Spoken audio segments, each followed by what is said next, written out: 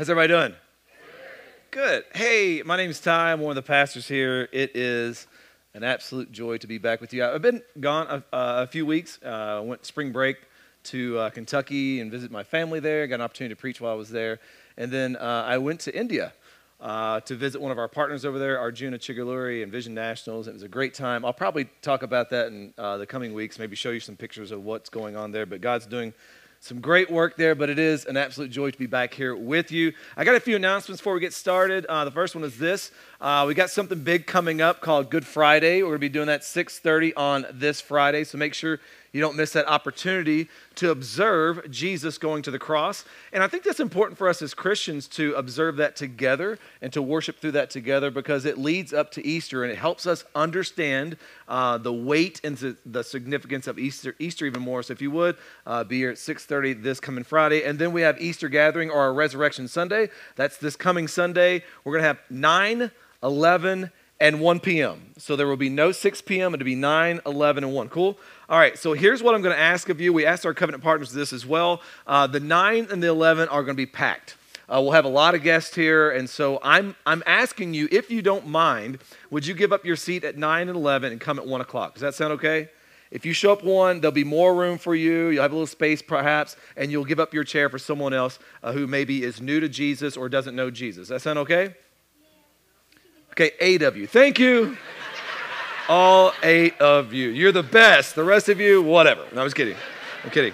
So anyway, Easter's coming. So, and I've also heard this stat of like 8 out of 10 people, if they're invited on Easter, will show up to an Easter gathering. So that means invite people. It also means that 73% of all statistics are made up. Nonetheless, invite someone. It'd be great. Second thing is this. Grace Point students, GPS, they're having a garage sale fundraiser on April 15th.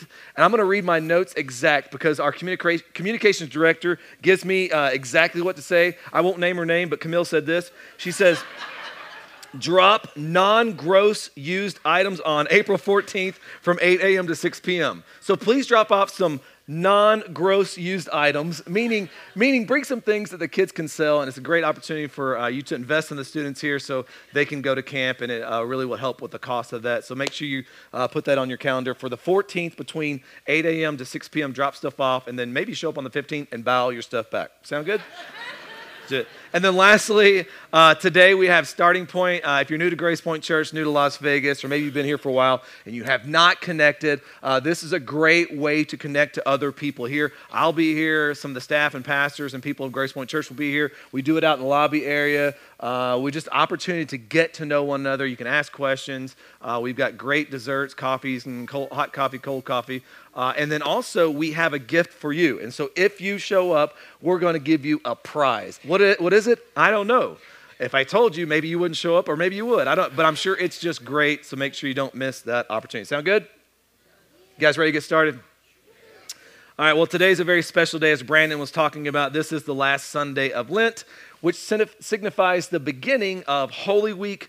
Historically, this Sunday is known as Palm Sunday, and it leads up to, as I said, Good Friday, and also then to Resurrection and or Easter Sunday. And I would argue that this is the most important week for us as Christians. This week is everything for us as Christians. And so today we are going to observe and celebrate Palm Sunday. But what is Palm Sunday, you may be wondering? Well, I'd say it has a lot to do with expectations. Palm Sunday is a lot about expectations. So if you got a Bible, go ahead and go to John chapter 12. That's where we're going to spend our time this morning, John 12. If you don't have a Bible, or maybe you're new to Grace Point Church, or you're just new to this whole thing, here's what you need to know about Grace Point Church. You're going to need a Bible here. We lead, teach, and preach from the Bible. And so if you don't own one, don't feel bad. We have those for you free in English and Spanish at these tables, in the back as well, and at Center Point. Just please stop by and grab one. And then also, if you got a smartphone, you can download the YouVersion app. When you download that, you click events, and then it'll say like Grace Point Church or Grace Point Vegas. Click that, and all the notes will show up. But we're going to be in John chapter 12. I'm going to warn you. Don't leave me today. Like there's going to be there's going to be parts and movements within this message to where you're like, I don't like that, and you're like, I'm out of here. Well, just hold your horses. Hold your horses. Just hold up. Just see it through to the end. Don't quit on me. See it to the end. But I want to start with this statement. I told you this Palm Sunday has a lot to do with expectations. I want to start with this statement. I really want you to hear this. Jesus doesn't always meet your expectations. I want to say it one more time. I really want it to stick with you. Jesus doesn't always meet your expectations. Now, it's not because there's a problem with Jesus. No problem with Jesus whatsoever. Jesus is perfect, and Jesus fulfills all the promises of God, all the yes of God. Jesus fulfills perfectly, but he doesn't always meet our expectations. So where does the problem lie? Perhaps the problem lies in our expectations. Perhaps our expectations may be misguided, misaligned, or just false assumptions, or I don't know what, but perhaps it's with us. So the question for us now is, if Jesus doesn't meet all my expectations, what am I going to do with that? Am I going to walk away from Jesus? Am I going to say, well, God must not be good because he doesn't do what I want to do? God must bend his will to me? Or perhaps I need to adjust my expectations to actually who he is and what the word says about him. I think that's what we need to do today. So if you get a Bible, we're going to be in John 12:12. You should already be there, right? All right, let's walk through this. John 12:12 says, the next day, the large crowd had come to the feast, heard that Jesus was coming to Jerusalem. And so this next day here kind of gives us a time marker here. This is called Passion Week, or what we call Palm Sunday. And it says here that a large crowd gathered around. Now, large crowd is kind of an understatement there. Many people were gathered there for a specific feast. Do you know what feast this was? Passover. And Passover points us to what in the Old Testament?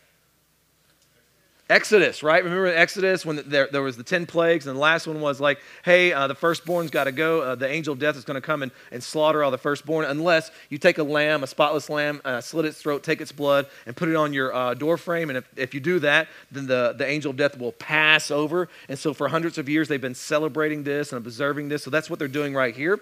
I've read that an estimation that there are probably 500,000 or to almost 2 million people there. So when it says large crowd, that is a very large crowd. Now, at this time period, Jesus has amassed a lot of buzz. Like people are like just really excited about Jesus, and they want to know about Jesus, and they're talking about Jesus. So here's how big of a deal Jesus is. Look at verse 13.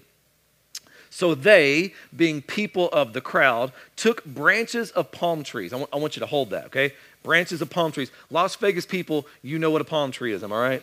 All right, hold on to that. And went out to meet him, crying out. And so they were praising, they were singing like this song, they were making this statement, Hosanna, blessed is he who comes in the name of the Lord, even the King of Israel. Now, this is where we get the idea of Palm Sunday from. This event is recorded in all 4 Gospels. Now, palm branches have been, for the previous 200 years before Jesus, a general symbol of Jewish nationalism. If you look at the intertestamental periods between the Old Testament and New Testament, there's like 400 years of silence there. There's no scripture being written there, but there's a lot of history. And one of the history talks about the Maccabean Wars and all that. When the Maccabeans pushed back the Syrians, when they did that, they used the palm branch as a sign of victory, as a sign of nationalism, as a sign of conquering their enemies. Even after Jesus resurrected and ascended, the Jewish people made coins with palm branches on it. And so it's basically saying, hey, we are conquerors. Now, I'm sure you've seen a palm tree around here. They're very tall, 20, 30, 40, 50 feet, I don't know. But in the Palestinian landscape, they would be everywhere. And so the idea is when they took that symbolism, they wanted people to see, when you come around us, you see these palm trees, these green palms flying around in the wind. That's our flag of victory, that the Jewish people, the Israelites, are going to win. Does that make sense? And so this is a big deal. They're cutting these down. They're putting these before Jesus, saying victory is coming. He's bringing us victory in this war. Okay? Verse 13 again. There's a phrase they start to use right there. Hosanna. Blessed is he who comes in the name of the Lord, even the King of Israel. What does this saying mean? Well, to understand this saying, we need to go back to the Old Testament. So if you look in Psalm 118, it says this in verse 25. Save us, we pray, O Lord. O Lord, we pray, give us success. Blessed is he who comes in the name of the Lord. We bless you from the house of the Lord. And so this expression in Psalms is in Hebrew, and when transliterated into Greek, which would be your New Testament, becomes the word Hosanna, which means save us now. So when they're crying out to Jesus, when they're putting the palm branches down and all that, they're saying, save us now. It's kind of like their battle cry. It's kind of like their national hymn or song. It's like if you're from England, you may sing the song God Save the Queen or something like that. From the States, when you see a president, you may sing the song All Hail the Chief. Or like when you leave the country, I don't know about you. You ever left the country and go somewhere that's like, it's pretty rough? Like I just came from India. It's pretty rough. And when I got back on American soil, I was singing the Lee Greenwood song, I'm proud to be an American. I was like, thank you for toilet paper. This is great. Like, I'm not kidding. God bless toilet paper. And so when they would say, Hosanna, that's their national cry of like, save us now. We need to be saved. So palm branches, the song, save us now. Look at the last phrase in verse 13 of John 12. It's a very interesting phrase. They call him King of Israel. It's like they are ready to throw a crown on Jesus and make him the king. So, I mean, think about this. There's a lot of expectation going on within this saying, within this verse right here. A lot of expectation that Jesus was going to come and he's going to be this king and he's the one that's going to save them and he is the one that's going to battle them and conquer them. They're expecting Jesus to save them from the Romans. Remember, in this time period, all of God's people are under the oppression of the Roman rule, their oppressor. They're expecting Jesus to come as this king, as this political leader. They're expecting Jesus to come as this warrior king who's going to create this revolt and this uprising to overthrow the Roman Empire. Palm branches mean victory. Hosanna means save us now. King means lead a revolt against Rome. A lot of expectations, am I right? How does Jesus respond? Verse 14 and 15. Don't miss what's getting ready to happen in the text. Jesus found a young donkey and sat on it, just as it is written. And so he quotes Zechariah here. It says, "Fear not, daughter of Zion. Behold, your king is coming, sitting on a donkey's colt." So they see Jesus battle, victory, politician, all this.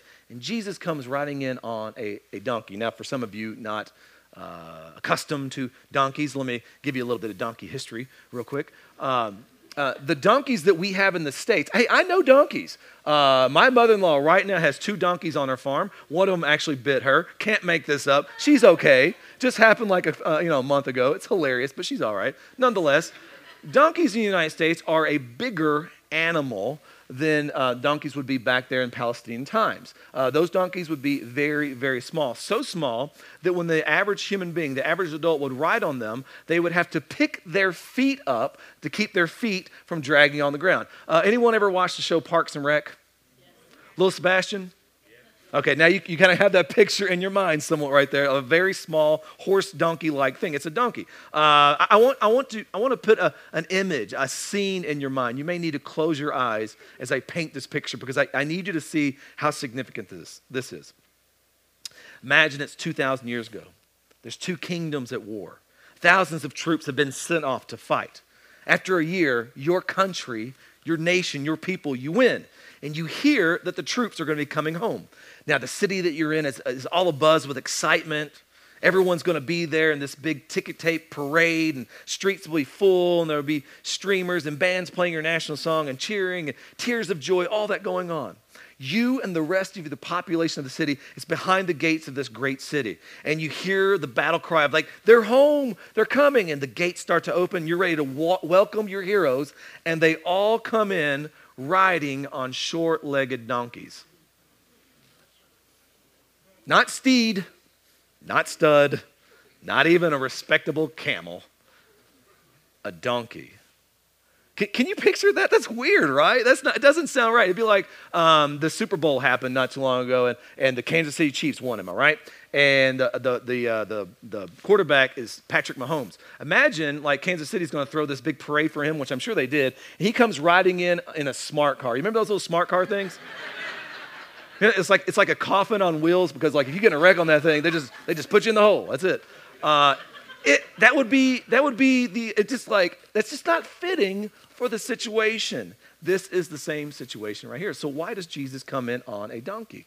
Well, the donkey signifies some messianic prophecies of the Old Testament. In the Old Testament, it's always talking about Jesus. Jesus didn't just show up on the scene in the New Testament like, hey, who's this guy? No, the Old Testament is always talking about and always pointing to Jesus, that he is the Messiah. And the Messiah means the one who will come and fulfill all the promises of God. Well, in Zechariah, you hear this prophecy that Jesus is fulfilling. It's from Zechariah 9:9.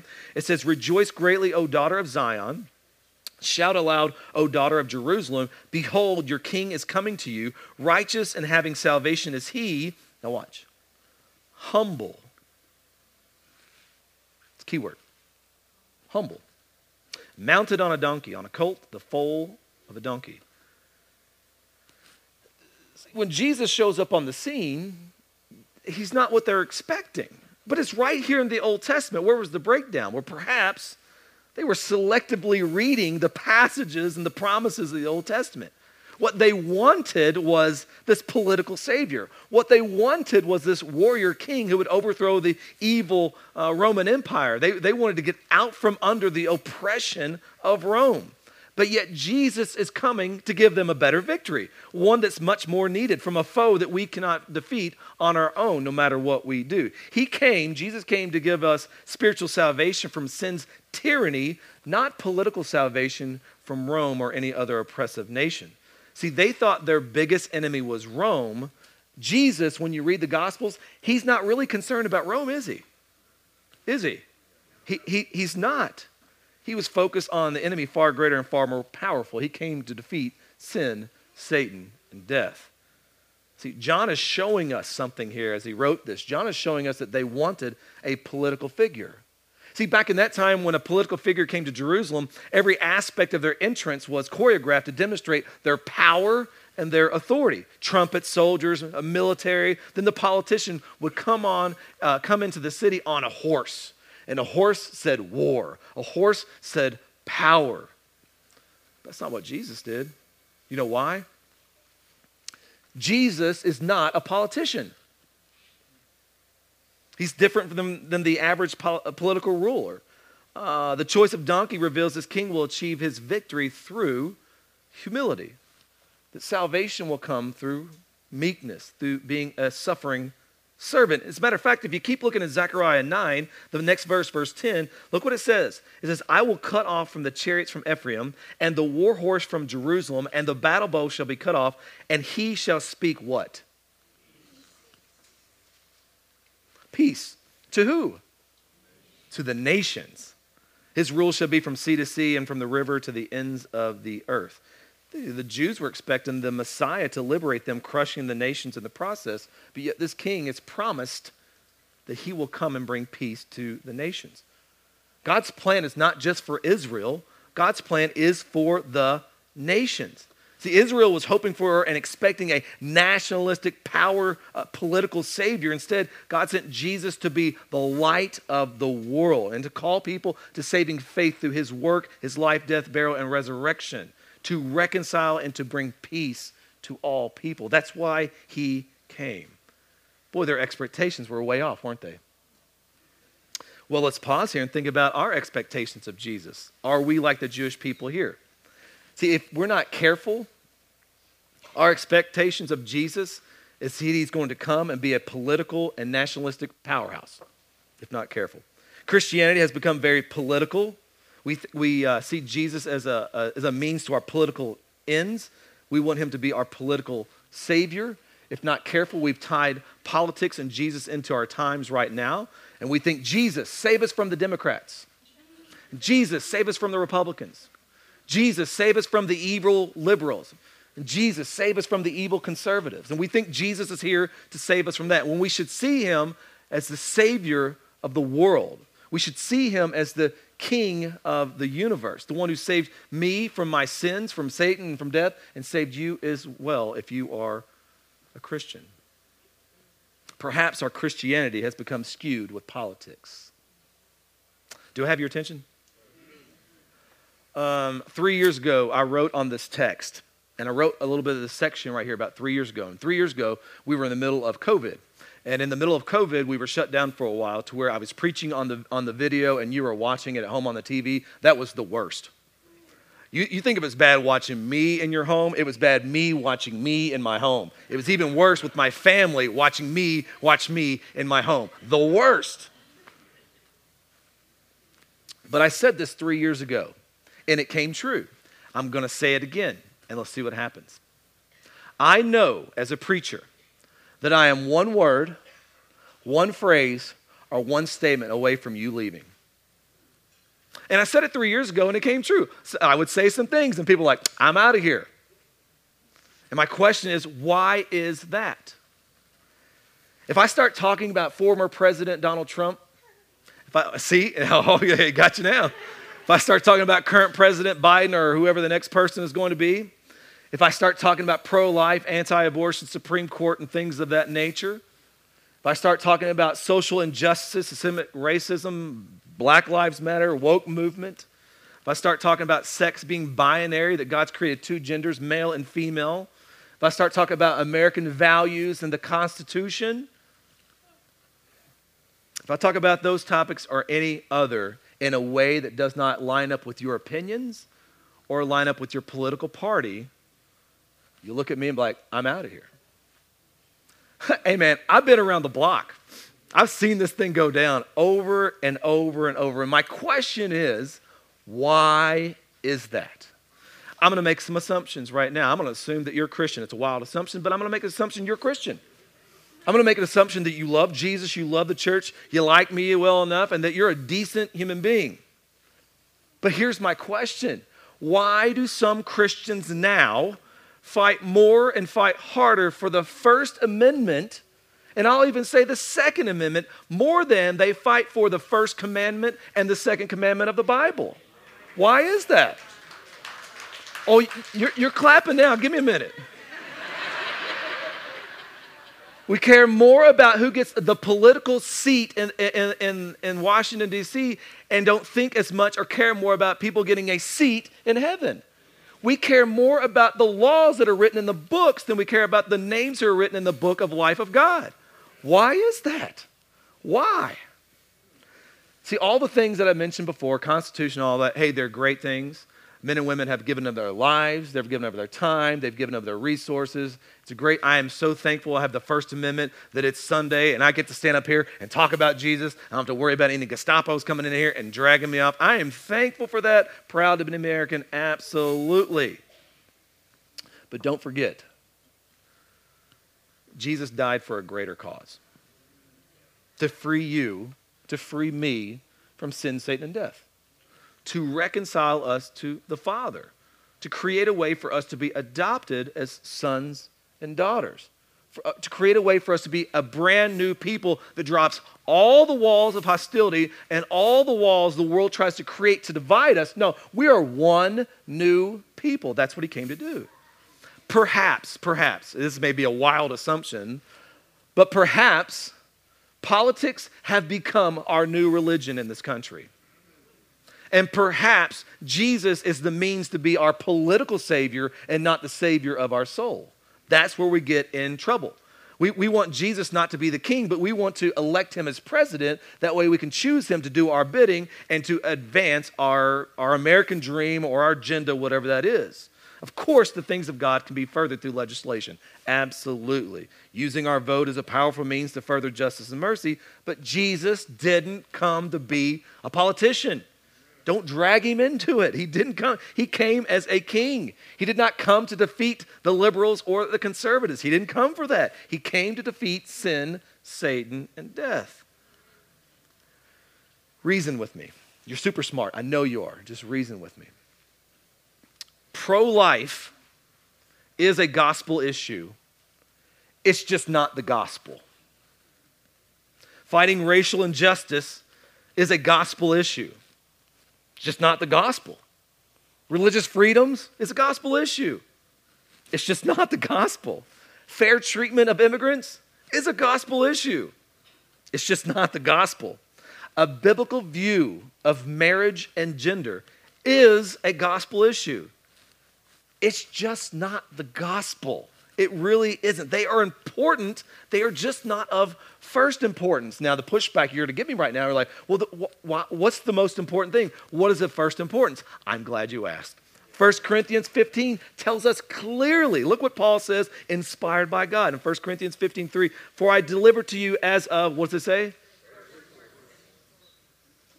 The most important thing of first importance is what? What I also received, that Christ died for our sins in accordance with the scripture, and that he was buried, that he was raised on the third day in accordance with the scripture. The first importance that Jesus lived, Jesus died, Jesus resurrected. That's the first importance. Now, that we have the first importance, which would be the gospel, all these other things are now implications of the gospel. Can you see the difference? Sometimes we make those things the gospel and we push Jesus to the side, or we make Jesus get with our agenda. No. The first importance is the gospel. And now because of the gospel being of first importance, now everything else matters. Of course, we're pro-life. Why? Because God cares about people, about human beings. From womb to tomb, they matter. They're created in the image of God. Of course. Yes, God cares about racial injustice. It is a shame, the oppression and all that happens in the world we live right now. God is a God who is just. He is going to right those wrongs. He wants to use us to do this. So of course that matters. Of course it's important that we're able to worship Jesus freely. This is a good thing.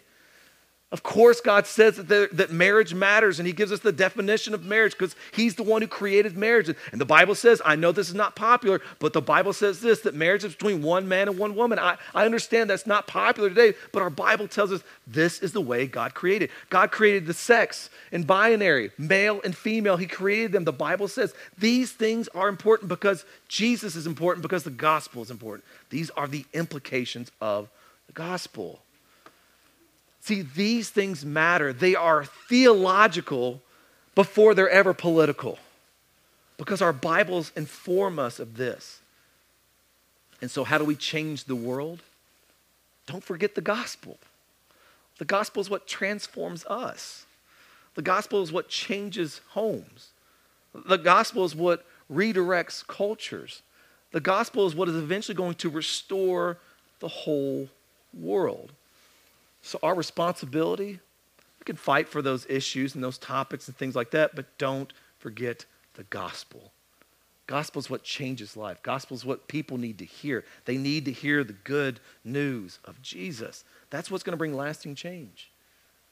Side note, Jesus came in on a donkey, signifies peace. The Bible says when he returns, he's going to come in on a horse, which signifies war. Not careful, we got that backwards a little bit right now, to where we come in on a horse when it comes to our social media, when it comes to our personal interaction with other people. We come on way too strong. It might be a good season for us to get off our high horse and to get on a donkey a little bit like Jesus did right here, and to be loving towards people. Isn't that what Jesus taught us? Don't forget, Christian, don't let these things kind of gloss over you. Remember the greatest commandment? Maybe we've forgotten it. Matthew 22 is the greatest commandment. He said to him, you should love the Lord God with all your heart, with all your soul, with all your mind. This is the greatest and first commandment, and a second is like it. You shall love your neighbor as yourself. Who's your neighbor? See, the Pharisees, if Jesus was getting after anyone, it was always the Pharisees. Always getting after the Pharisees, the religious elite. And the reason why, or one of the reasons of many Jesus was getting after them, is because they wanted to take neighbor and put them in a very defined box. They said, our neighbor is someone just like us, who's Jewish like us, and that's who we'll love. Everyone else we can just hate. Jesus is like, no, everybody. Love them. Listen, we are living in an incredibly polarizing time. Polarizing time. It's tense. I can feel the tension right now. Some of you right now are like, easy.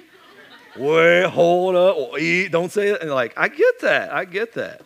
Everyone's against everyone now. And everyone wants you to pick a side. Which side are you on? And you start picking a side. And the reason why everyone wants you to pick a side is so they can villainize you. And you're the problem. And you're the reason why. I've seen friendships broken. I've seen marriages and families busted up. I've seen churches just completely disregarded. Why? Because I know all of us are one word, one phrase, or one sentence away. I heard a comedian, I won't tell you who because you'll judge me. I heard a comedian say this one time. He says, just because you're offended doesn't mean you're right. I mean, we live in a world, as soon as you're offended, like, oh, this is the worst person ever, and I can't believe who they are, and the people group they're with, and blah, blah, blah, blah. Just because you're offended doesn't mean you're right. Doesn't mean that at all.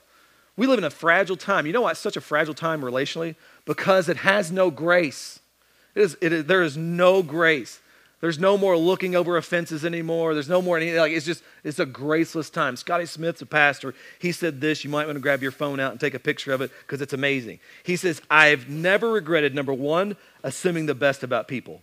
Number two, overlooking as much as possible. Number three, offering more encouragement than advice and criticism. Ooh, that's a good one. Number four, and remembering the log in my eye will always skew how I see my pain, disappointment, and other people. This text tells us anything. It tells us Jesus is less concerned about our politics and more concerned with our hearts. He wants us to get him right. Now, yes, care about politics and vote. There's power in your vote, absolutely. But just be reminded, Jesus is not on the ballot. We don't vote on the King of Kings. Our hope is never have been or never will be in Washington, D.C. Our hope sits on a throne in heaven. Please don't forget that. And don't miss the irony of this text and what's going to come later in the text. The same crowd that's cheering him on, Hosanna, the King of Israel, we love you. And they're blowing kisses and like, yay, their palm branches and like, yay, and applauding. And a few days later, you know what they're going to be screaming? And we hear that and they're like, these fickle people back then, can you believe it? That's us too. That's us too. When Jesus doesn't do what we expect him to do, like, deuces, Jesus, I'm out. Same thing they're doing right here. Same thing. Let me keep going in the text. Verse 16. You still with me? You didn't leave. All right. Verse 16.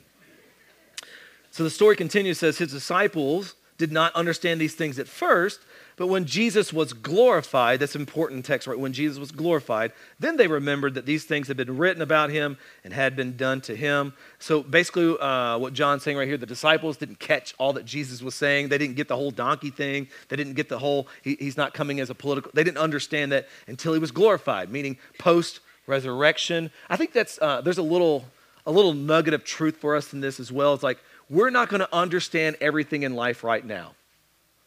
There's just going to be things that happen or things that don't happen or expectations that go unmet that we're not going to understand this side of heaven. But I think one of the joys, and this is speculation, one of the joys of heaven is this, the stories we get to share with one another.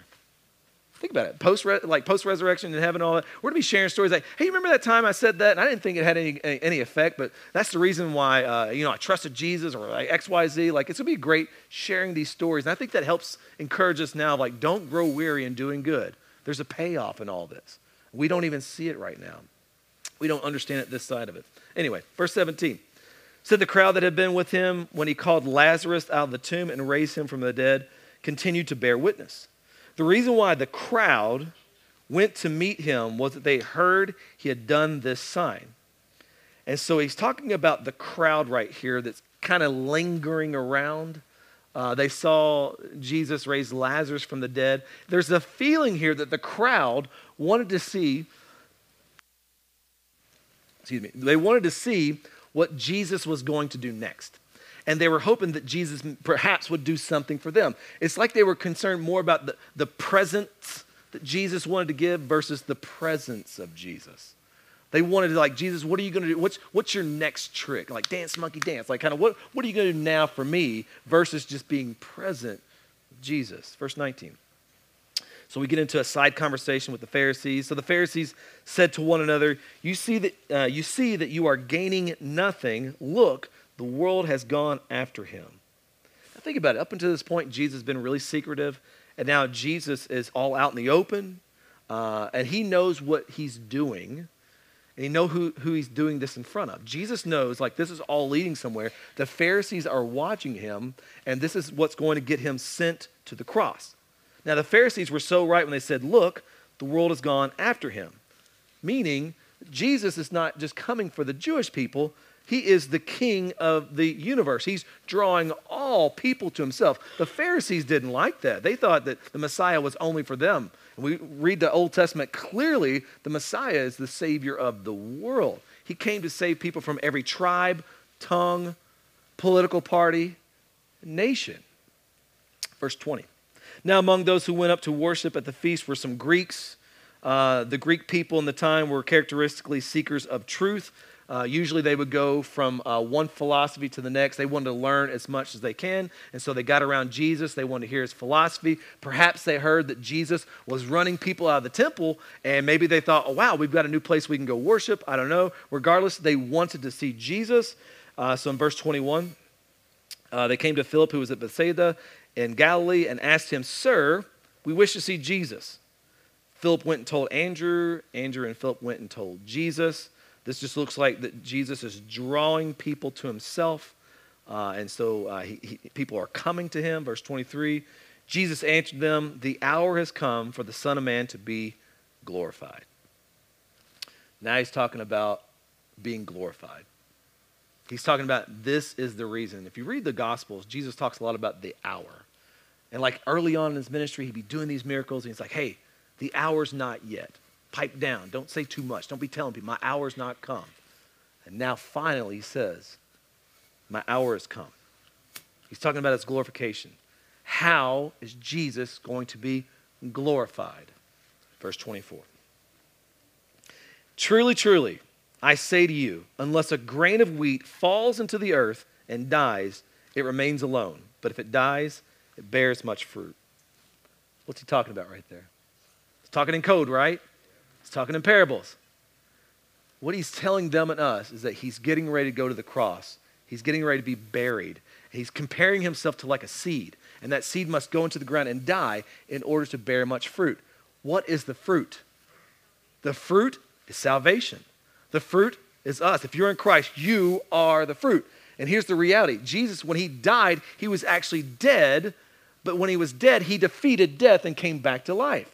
And so that tells us something, that informs us something this. When we trust Jesus, we can beat death as well. Yeah, you and I, we're going to die. 10 out of 10 people die. Mortality rate, 100%. There's a cheery news for the day. Good Friday and Easter reminds us death doesn't have the final word. Do you believe that? Like sometimes you get in church and you just hear the same thing, like Jesus loved me, Jesus died for me, Jesus resurrected, and I'm going to be in heaven one of these days, yay. And we hear that over and over and it kind of becomes white noise, but do you believe that? Like there's one day when you will be face to face with the Lord. There's one day that rickety-crickety old body of yours is going to be made brand new. Isn't that, like, give me some amen, some of my advanced in years people. That bum knee will not be bum anymore. And this is what we celebrate. Jesus talks about his death. And he's like, okay, now I want you to follow in the pattern with me. So he gives us a pattern to follow him. Verse 25. Whoever loves his life loses it.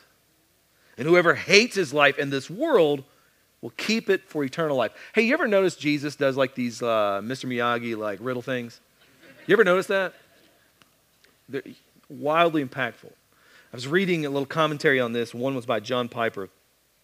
He explains it so well, and I'm gonna just read what he says because it was so well. He says, here the destination is eternal life. And you can miss it by loving your life. Do you hear that? Miss it by loving your life. That is, by making your goal in life to be safe and secure and comfortable and surrounded only by pleasant things. You know what that sounds like to me? The American dream. That is the pathway to perishing.